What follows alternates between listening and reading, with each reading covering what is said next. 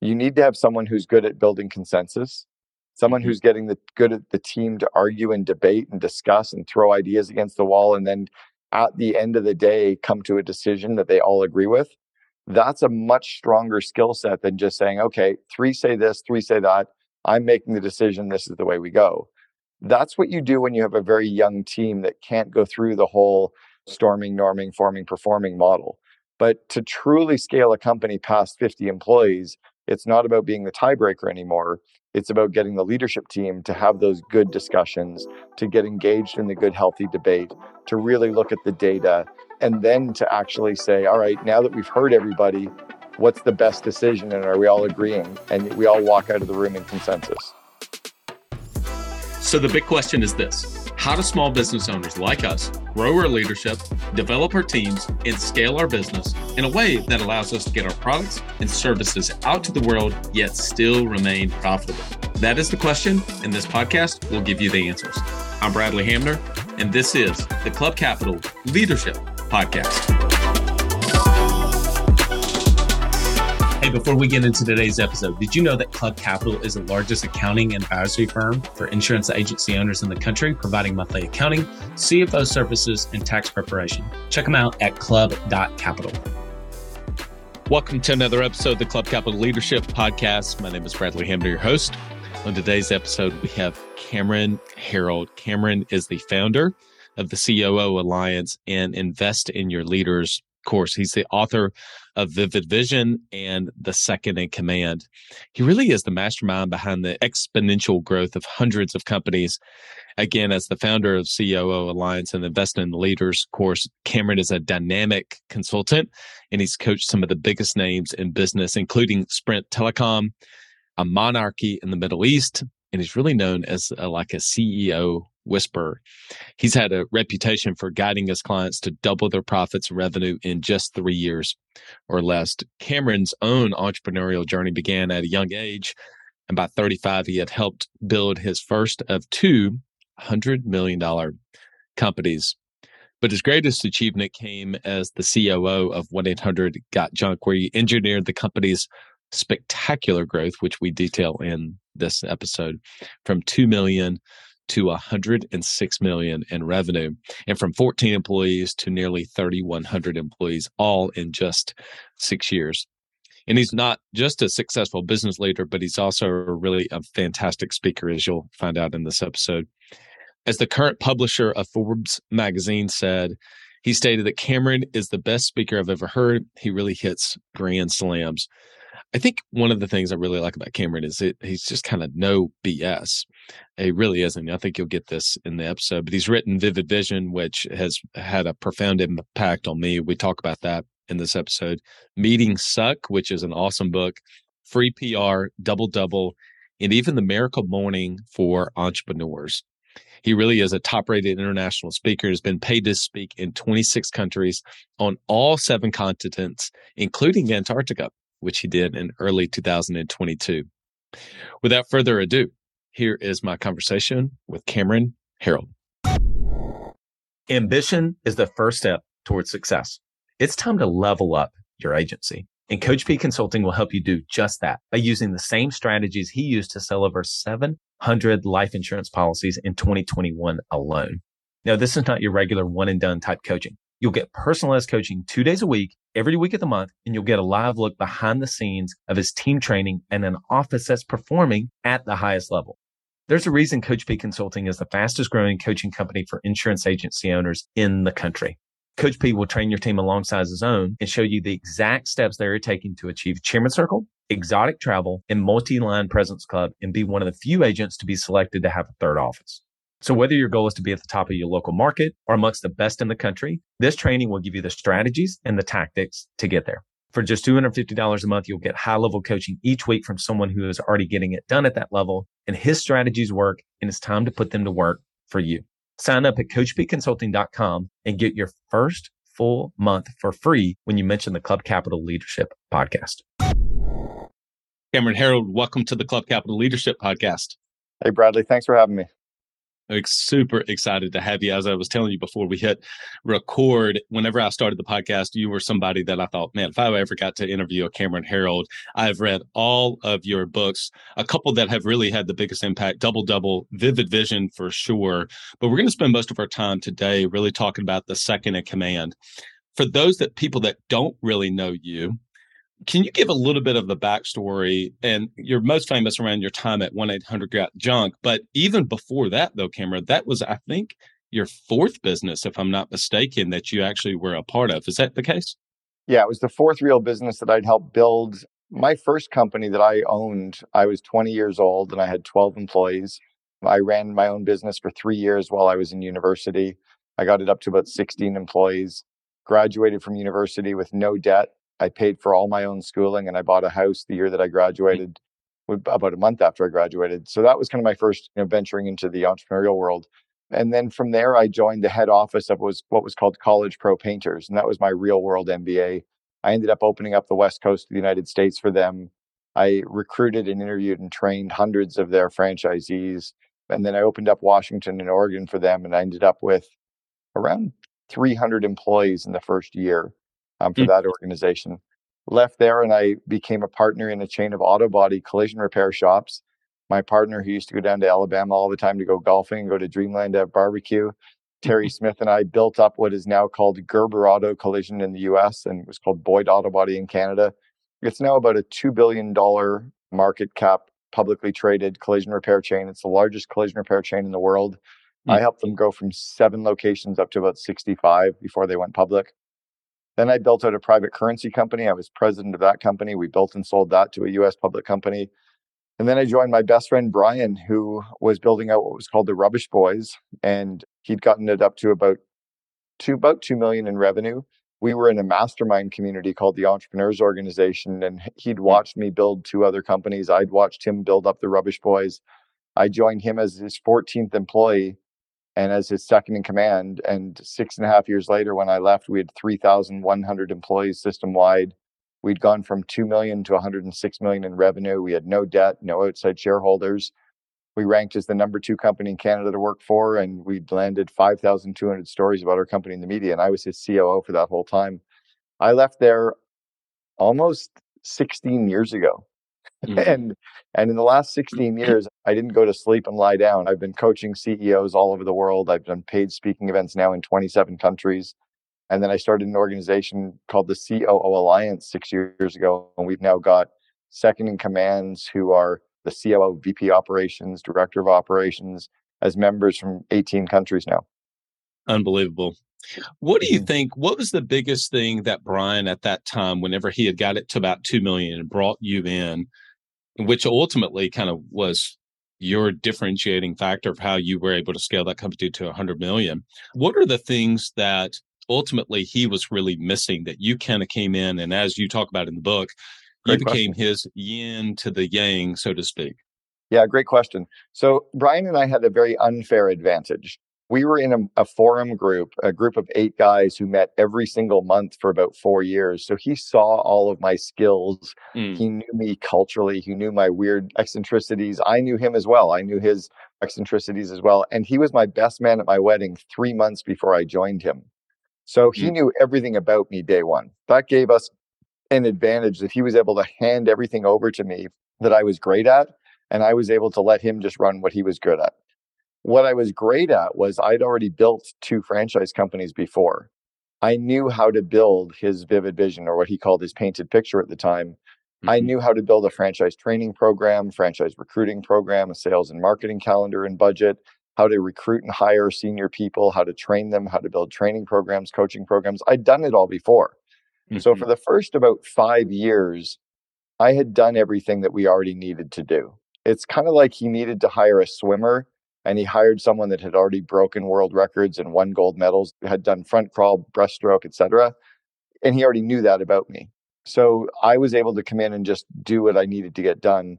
At about year 5, the business started to get really big for me. That's when it started to all of a sudden get a little bit political, a lot of employees. It was getting complicated. And I started even tripping over my own skill sets as we were approaching the 100 million mark. I have a question about that, but I want to go back in a second. Yeah. Do you believe that Brian was kind of a quintessential entrepreneur in the sense that he could really had gotten the company about as far as he was going to get it to around 2 million Yeah. just through his sweat, his determination to get it to that point. And it was like, well, it was probably going to stay at 2 million if he did not bring in a Cameron. Yeah, it would have. And he and I have talked about that. He's written about that in his first book, WTF, Willing to Fail. He talks about what I brought into the company, and I was the yin to his yang. So I would have been kind of that early stage kind of mentor COO or MVP kind of COO or the partner COO, because I knew how to do what he didn't know how to do. I even recruited who became his very first franchisee, Paul Guy, who opened up Toronto. Paul now does, I think, about $100 million in revenue system wide. He's the largest franchisee within 1-800 Got Junk. He owns all of Australia, Manhattan, Toronto. And I told Paul to quit College Pro Painters and come and work for Brian. So yeah, I was very, very instrumental. On the flip side, though, I would have been useless at trying to build out his company. I couldn't have started it from scratch. I didn't understand the industry. I didn't necessarily want to take that entrepreneurial risk. So we were kind of useless without each other. Yeah, I shared with you before we hit record that as soon as your book came out, I've got it physical copy, Audible, and in Kindle. And I'm actually doing a book study with some other entrepreneurs. We meet every Friday morning, and we've just started a couple of weeks ago going through Second in Command, because this conversation has been going on a lot over the past year. These business owners are really wanting to be able to grow and scale, but they felt like that they had hit a ceiling. And so they really started to buy into this concept, this idea of building a second in command. Before we actually get there, can you just define what you see as the difference between, I've heard you talk about COO versus a second in command? Because some people think I'm the CEO, I'm just going to go hire a COO. And you say, no, you need to think actually about it as a second in command. Can you just distinguish the difference? Yeah. So the second in command is really the person who you're going to rely on to run all the areas of the business that you're not great at or that drain you of energy. And depending on how big your company is, what that person's exact roles and responsibilities are, how much you're willing to pay them, that determines what title you should put on that person. It's not like a quarterback is a quarterback is a quarterback, and it's just how big is your team. It's more, is this a director of operations or a VP of operations or a general manager or a president or a COO? Because the bigger the title, the more P&L responsibilities they should have, the more autonomy they should be able to run with, the more level of strategic thinking and strategy they should be able to bring into the business, and the more wisdom of years of having done this stuff before they should be able to bring as well. 30 years ago, to get a C-level title, to be a CFO or a chief marketing officer or a chief technology officer, you had to be a major employee at a major company. And we've had a lot of title inflation now where we get these 10-person companies that have 6 C-level or VPs. They've basically given out big titles to people who now think that they're doing jobs that they're not, who now thinks they should be getting paid more than they should be getting paid. If you go online and do a salary search for what a COO gets paid, it's around $300,000 a year. So if you're only going to pay somebody 120, then call them a director of operations, not a VP of operations, and certainly not a COO. The second part to this is, before you hire a second in command, and this is why I called the book The Second in Command, before you hire the second in command, if you don't have an executive assistant, you are one. And make sure you go out and hire an EA first. Then, about 6 months to a year later, you can afford to hire that true second in command to really leverage and build the company for you. But really give yourself that early buffer first. Yeah, it's exactly where I was going to go, is to say you really recommend, and I've heard you talk about this before, look, if you do not have an EA first to be able to help you to buy back and get some of the administrative things off of you, there's no reason for you to be looking at hiring a second in command. I'm curious, before I get into some other things, you got the company to 100 million. What do you feel like, looking back on it 16 years ago, were the skills that you did not possess at the time to take it from 100 million to a billion? I'm not sure that I was supposed to be the one to take it from the 100 million to the billion. In many ways, I think a second in command is there for a reason, for a season, but rarely the lifetime. Because as the company scales, it just requires a massive set of skill set differences. So it's really interesting. Their current COO, he's been there now for 10 years as their chief operating officer. His name is Eric Church. Eric and I have known each other since 1987. We started a fraternity together in Ottawa, Canada. I was president in year one. He was president in year two. I recruited Eric to come and work at College Pro Painters. And then here he is 4 years after I leave 1-800-GOT-JUNK. He comes in as their COO and takes them from about 100 million to to 450 million. Okay. Eric would have been horrible in the first 6.5 years. He would have been a terrible, useless CEO in the first 6.5 years because he'd never been in the franchising space. He didn't understand what needed to be done in the franchising space. He was not entrepreneurial. He was definitely more of the corporate, bigger business, more strategy, more consensus, more team building, right? So he's perfect for this season that he's in. I would be horrible in the corporate world. I'm meant to be in the entrepreneurial start, spark, grow, scale, jack of all trades, master of none, kind of make it up as we go. But at some point that gets hard when we had 248 people at the head office, 3,000 system wide. I leave kind of pulling my hair out thinking it's big. They bring in my replacement. She's the former president of Starbucks USA. And Lonnie walks in and goes, "What a cute little company." Right? If someone had a gun to my head and said, "You have to keep going, you have to get there," I would have had to have slowed down. I would have had to work on matrix decision making more. I would have had to have relied on the finance team more for decision making versus just making the decisions myself. Gotten better at building consensus among team to get more buy-in on projects versus saying, "This is what we're doing, go team." I probably would have had to start hiring more senior talent earlier instead of hiring more of the jack of all trades and throwing great project managers at stuff. But those weren't necessarily my skill sets. There's a friend of mine, Will, he'll listen to this. He was the CFO for this company. He grew it from basically 100 million to, I think they ended up selling to a private equity around 100 million. And he has shared with me, I knew how to manage the financials when the company was 10 million, 20 million, 30 million. But when it got to 100 million, it was just too much. I just didn't have the skill set to be able to do that. And they ended up bringing somebody else in. I'm curious, in the book, really early on, and I know you obviously know Gino, and a lot of our listeners have read Traction. And so people initially are going to talk about the visionary and the integrator. And I think you do a beautiful job of sharing your thoughts around that and then saying, here's where we actually differ. Can you just speak to that? Yeah, and I love what Gino's done. Gino actually, in many ways, with Traction, with EOS, and then even with his partner, Mark Winters, when they wrote Rocket Fuel, did a really good job at getting people to understand the visionary integrator model or the CEO, COO, CEO, second in command kind of idea.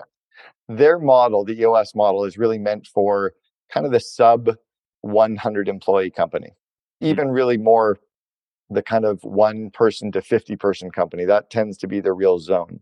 So one distinct difference I'll give you with what they talk about in Traction and in Riding Shock or Rocket Fuel, they talk about the integrator or the second in command as being the tiebreaker in decision making. I vehemently disagree with that. To truly scale a company, you can't have a tiebreaker. You need to have someone who's good at building consensus, someone who's getting good at the team to argue and debate and discuss and throw ideas against the wall, and then at the end of the day come to a decision that they all agree with. That's a much stronger skill set than just saying, okay, 3 say this, 3 say that. I'm making the decision. This is the way we go. That's what you do when you have a very young team that can't go through the whole storming, norming, forming, performing model. But to truly scale a company past 50 employees, it's not about being the tiebreaker anymore. It's about getting the leadership team to have those good discussions, to get engaged in the good, healthy debate, to really look at the data, to bring up the opinions and ideas and data, and then to actually say, all right, now that we've heard everybody, what's the best decision? And are we all agreeing? And we all walk out of the room in consensus. That's a different skill set. So that's one example of where I think it's just different. Are you an agency owner looking to grow your revenue, increase your bottom line, and better manage your taxes? Club Capital is here to help. Club Capital is the largest accounting and advisory firm for insurance agents in the country, providing monthly accounting, tax strategy, and CFO services. Way more than bookkeeping and your everyday run-of-the-mill tax prep, Club Capital is focused on providing financial and tax advisory services that help you plan and forecast your agency's performance. Their financial dashboards and agency forecasting tools help you better understand your agency's historical performance, create and measure future targets, and see how your agency compares to your peers around the country. Imagine what it would be like to understand the impact to your bottom line when deciding to hire a new employee, or forecast the impact rate changes or commission rates will have on your business. With over $200 million in tracked annual revenue and $140 million in tracked annual expenses, Club Capital has the data and the team to help you make better informed decisions for your agency. They will help you turn that back office stress into the backbone of your agency's success by giving you the tools to take your agency and your leadership to the next level. Visit club.capital today to book a solution overview with one of our business consultants. Club Capital, way more than a CPA firm. You have COO Alliance. You've given us 250, 300 episodes on your podcast, which is phenomenal. I mean, you have been in this world and helped so many people to be able to acquire their first, second in command, to be able to scale their companies. What is a question or maybe a topic that you feel like does not get enough attention when people are thinking about bringing on a COO in their company that people just don't ask you enough? Yeah, I got into it in a fair amount of good detail in the book, but they're always saying, where can I find a good COO? And how do I get a good COO? And what recruiting firm could you introduce me can look for a COO? And I'm like, pause. Do you know what you're looking for first? Well, yeah, I'm looking for someone to do this and to do this and do this. No, pause. Where do you suck as the entrepreneur?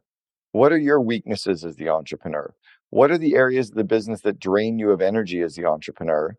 And then can you find somebody who's great at all of those things and strong at all those things and loves doing all those things and who doesn't want to work on the areas of your unique ability?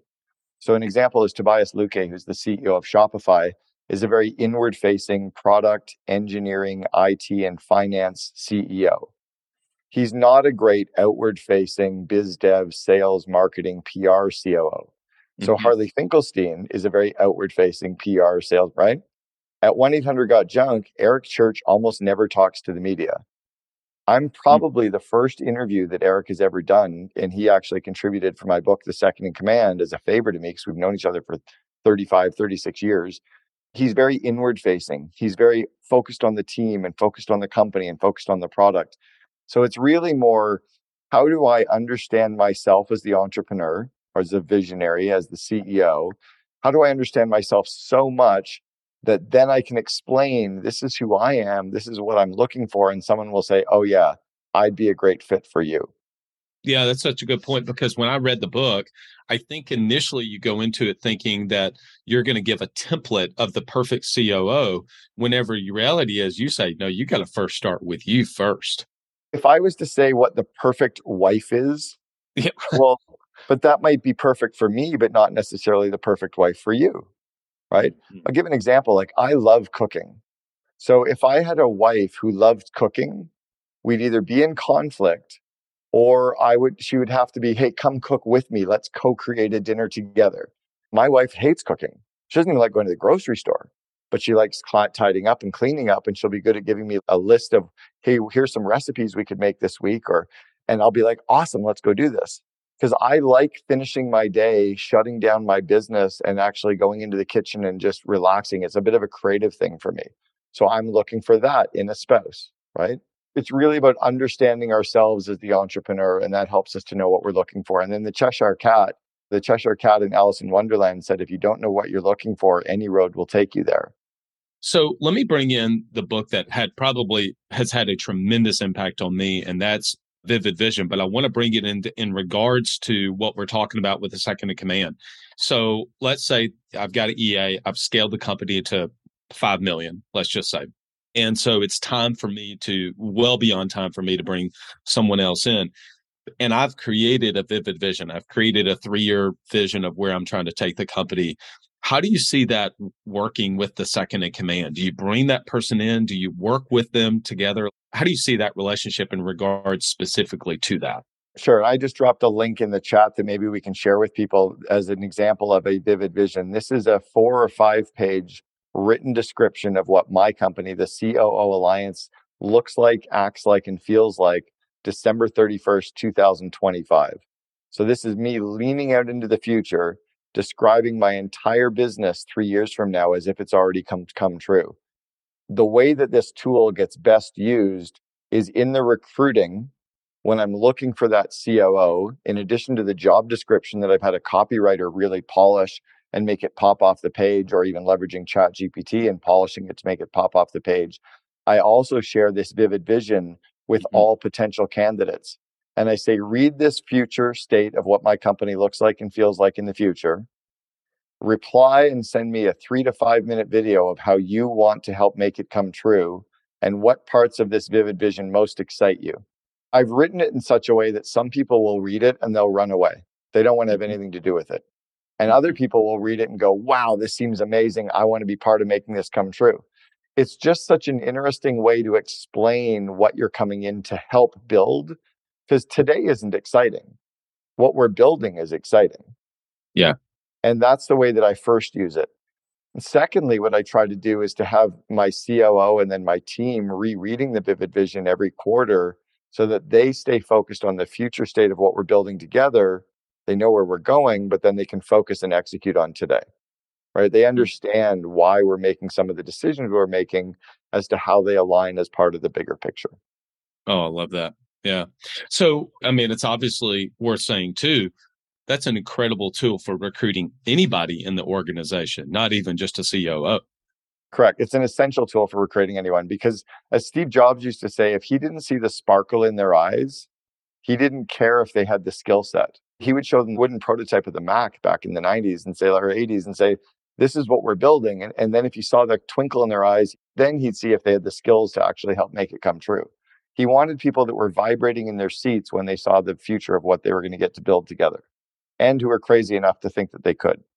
Since I've followed you for a while and seen some of the examples of the vivid visions that you've created over time, can you just speak to, you write it from the perspective of, I think you've leaned out and you're basically then turning around and looking backwards and saying, here's all the things that we've been able to do. And this is what it looks like today versus we're going to do this at some point in the future. Yeah. Let's say that you and I hopped into the DeLorean with Michael J. Fox and the doc, right? Back to the Future. And we literally press a button and boom. And then we open the doors of the DeLorean and we hop out. And it's December 31st, 2025. And we're walking around 1-800-GOT-JUNK, or we're walking around the COO Alliance. And we describe what the customers are saying, what the media is saying, what the employees are writing about us. Well, we don't know how it happened because we skipped over that full 3 years. But what we can describe what it looks like and feels like to us. And then once we know what it looks like, we know our current state, we can reverse engineer that delta from the future to today. Then we can figure out the things that we would have to do to help make that come true. That's when you start putting the plans in place and you realize that some things won't happen till year 3, some won't happen till year 2, some won't happen till fourth quarter, third quarter, second quarter. Almost like building a home. If I showed you a picture of a home and gave you the drawings of what the home would look like, a contractor could make the blueprints and the elevation drawings to make the home come true. The homeowner could then take the elevation drawings and the blueprints and probably create a product list of all the stuff they had to buy to build the home based on the blueprints and the vision. We could hand the blueprints and the vision to the employees, and the employees could build the entire home without ever speaking to the homeowner. Mm-hmm. And they would know, by the way, that we're going to be excited with the cabinets and the Wolf stove and the Sub-Zero fridge. But the contractors and the employees know we're not going to put those in day one. Let's build the foundation first. Let's flatten the property, pour the foundation. For 3 months, we keep going back there and they're still working on the foundation. Then they put in the walls. Well, they still haven't hung the cabinets and the Wolf stove, and it's month 6, and now they're putting in the electrical and the plumbing. They're still not hanging the cabinets and the Wolf stove. Then they're putting in the drywall. Then they're putting in the floors. Then they're doing the painting. So as entrepreneurs, we often get excited about the big shiny objects. We want to do all the cool stuff right now, but there's an order of operations to that. You have to work on the foundational parts of your business first. Otherwise, you've built a very shaky home or a very shaky business. So I'm going to share this analogy and you tell me, you beat it up if you want to, because I know you're no BS. But to take what you just said, I was sharing with someone the other day. I said, look, imagine that you have a piece of property at the beach in Destin on 30A. It's a prime piece of property. And you have 3 options. And so your vision, you have a vivid vision document. And on that vivid vision is one of 3 things. A shack that we can sell snow cones out of. We can build a house, or we could put a 50-story condominium. But based on the vivid vision and where you say you're going to go, that then requires how deep the pylons have to go and how wide the foundation is. Because the difference between the foundation between the shack and the condo is clearly, obviously, very, very different. And so don't you see that is, well, what's the vision of the company and what's the pylons, the structure? How deep do we need to go in order to actually then allow the company to grow? Thoughts on that? And that's why it's so critical, is to be so clear on the vision for the entrepreneur. It's why Gino Wickman did such a beautiful job in Traction and in Rocket Fuel of describing the visionary and then the integrator. I think Thomas Edison said it better than anybody. Vision without execution is hallucination. So we can have the best vision for what our home in Destin, Florida is going to look like and how great it's going to be. But if the homeowner starts telling the employees what to do, they will screw up the home, because the homeowner doesn't have the skills to build the home. We have the skills to visualize what it's going to look like and how it's going to fit with the rest of the community. But we can't tell them how to pull plumbing and electrical and fuck, keep me away from that stuff, right? Sure. It's the leadership team's job to figure out how to make the vision come true. It's the leadership team's job to recruit the right employees and workers and align them and inspire them and bring them in the right order and let them do their jobs so that they can then make it come true. And it's the homeowner's job to get out of the way.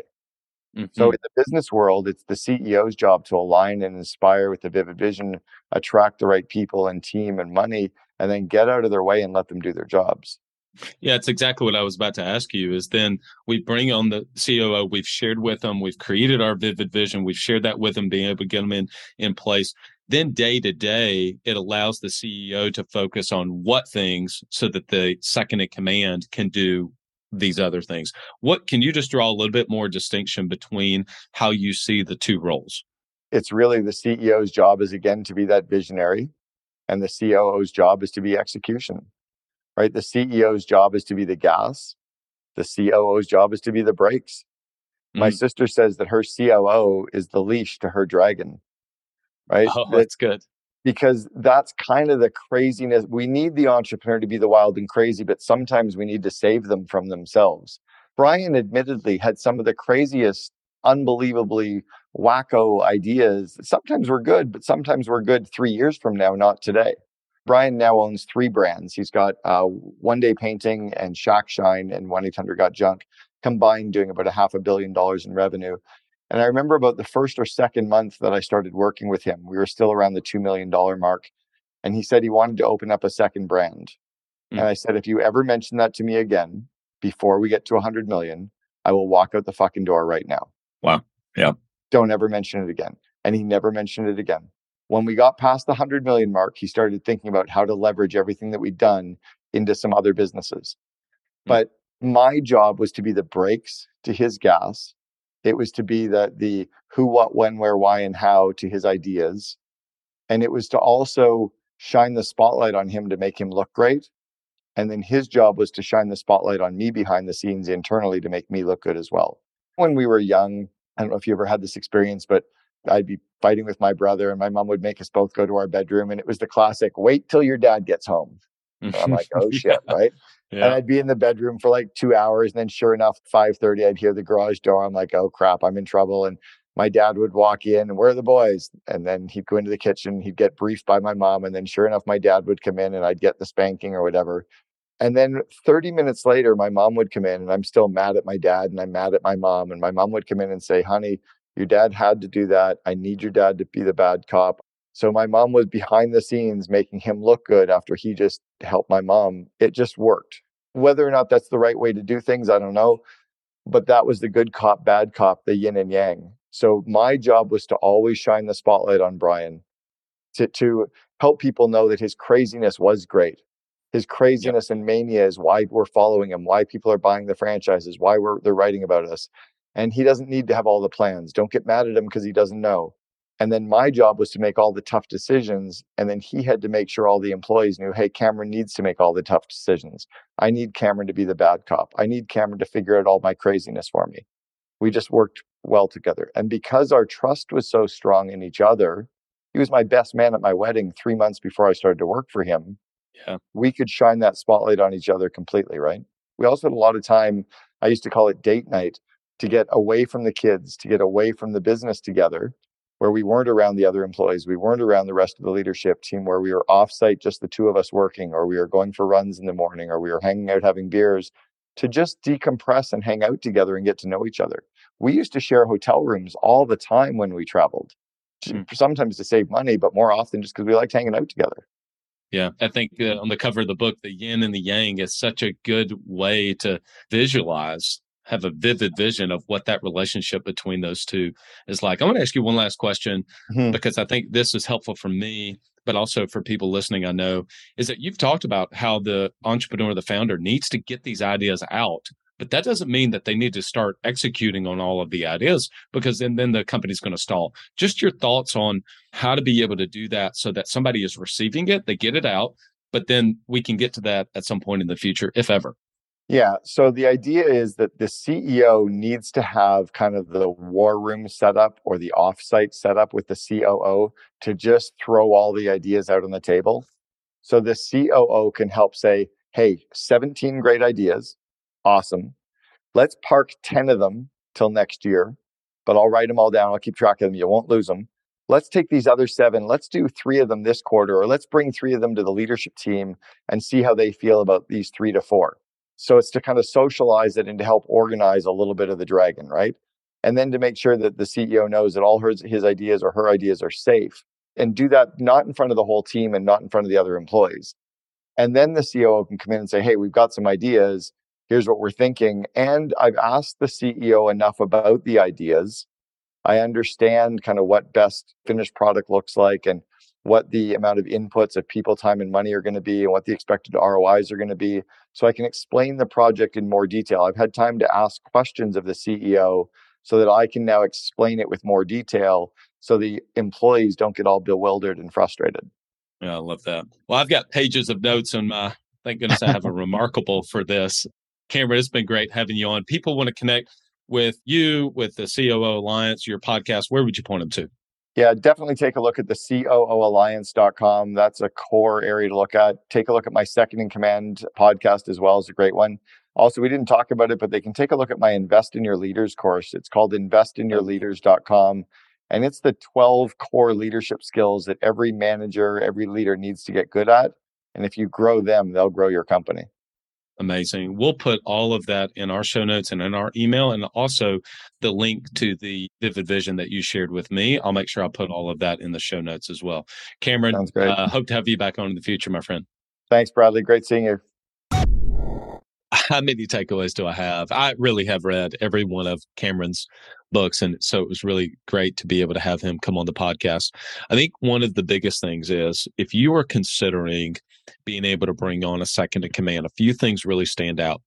He talks about it in the book. He talked about it on the podcast and in some other episodes where, look, if you've not been able to buy back your time by having an executive assistant first, don't even think about having a second in command.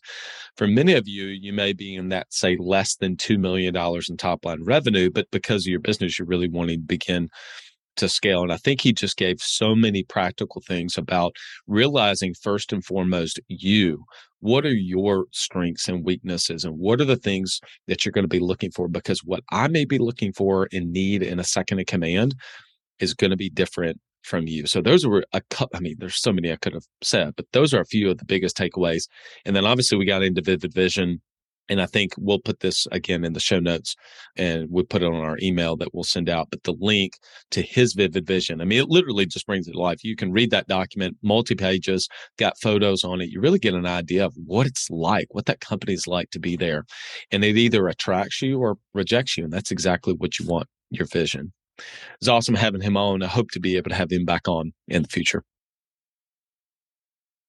Hey, biggest shout out to our podcast sponsors. If it wasn't for them, we wouldn't be able to have people like Cameron to come on the show. Direct Clicks, Autopilot Recruiting, Club Capital, and Coach P Consulting. If you're wanting to recruit in, maybe you're even wanting to get an executive assistant, reach out to Autopilot Recruiting, and they can actually begin to put together the system for you so they can put some high quality candidates in front of you that you can ultimately have the conversation with and see if they're going to be a really good fit for you. Maybe that is even a second in command. I haven't talked to Alex about this, but I'm sure that they would even be able to help you in that process if you're to the point where it's time for you to get a 2IC.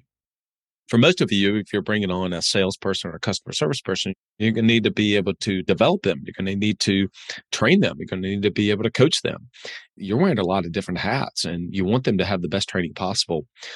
Go to CoachPConsulting.com. Talk to David. Let him know you heard about him on the Club Capital Leadership Podcast. He'll give you your entire first month off. You'll save $250. You'll get 8 coaching sessions for you and your team that you can step your toes into and see if that's actually something that's going to be a use for you. And you'll see why so many people have stuck and why they get so much value out of that. Go to CoachPConsulting.com. And we talk about marketing a lot on the podcast, and you know, having SEO and pay-per-click. There's so many different moving parts. You want somebody that knows your business. And if you're an insurance agency owner, there's none better than DirectClicks. Go to directclicksinc.com. All right, everyone. Until next episode, lead well.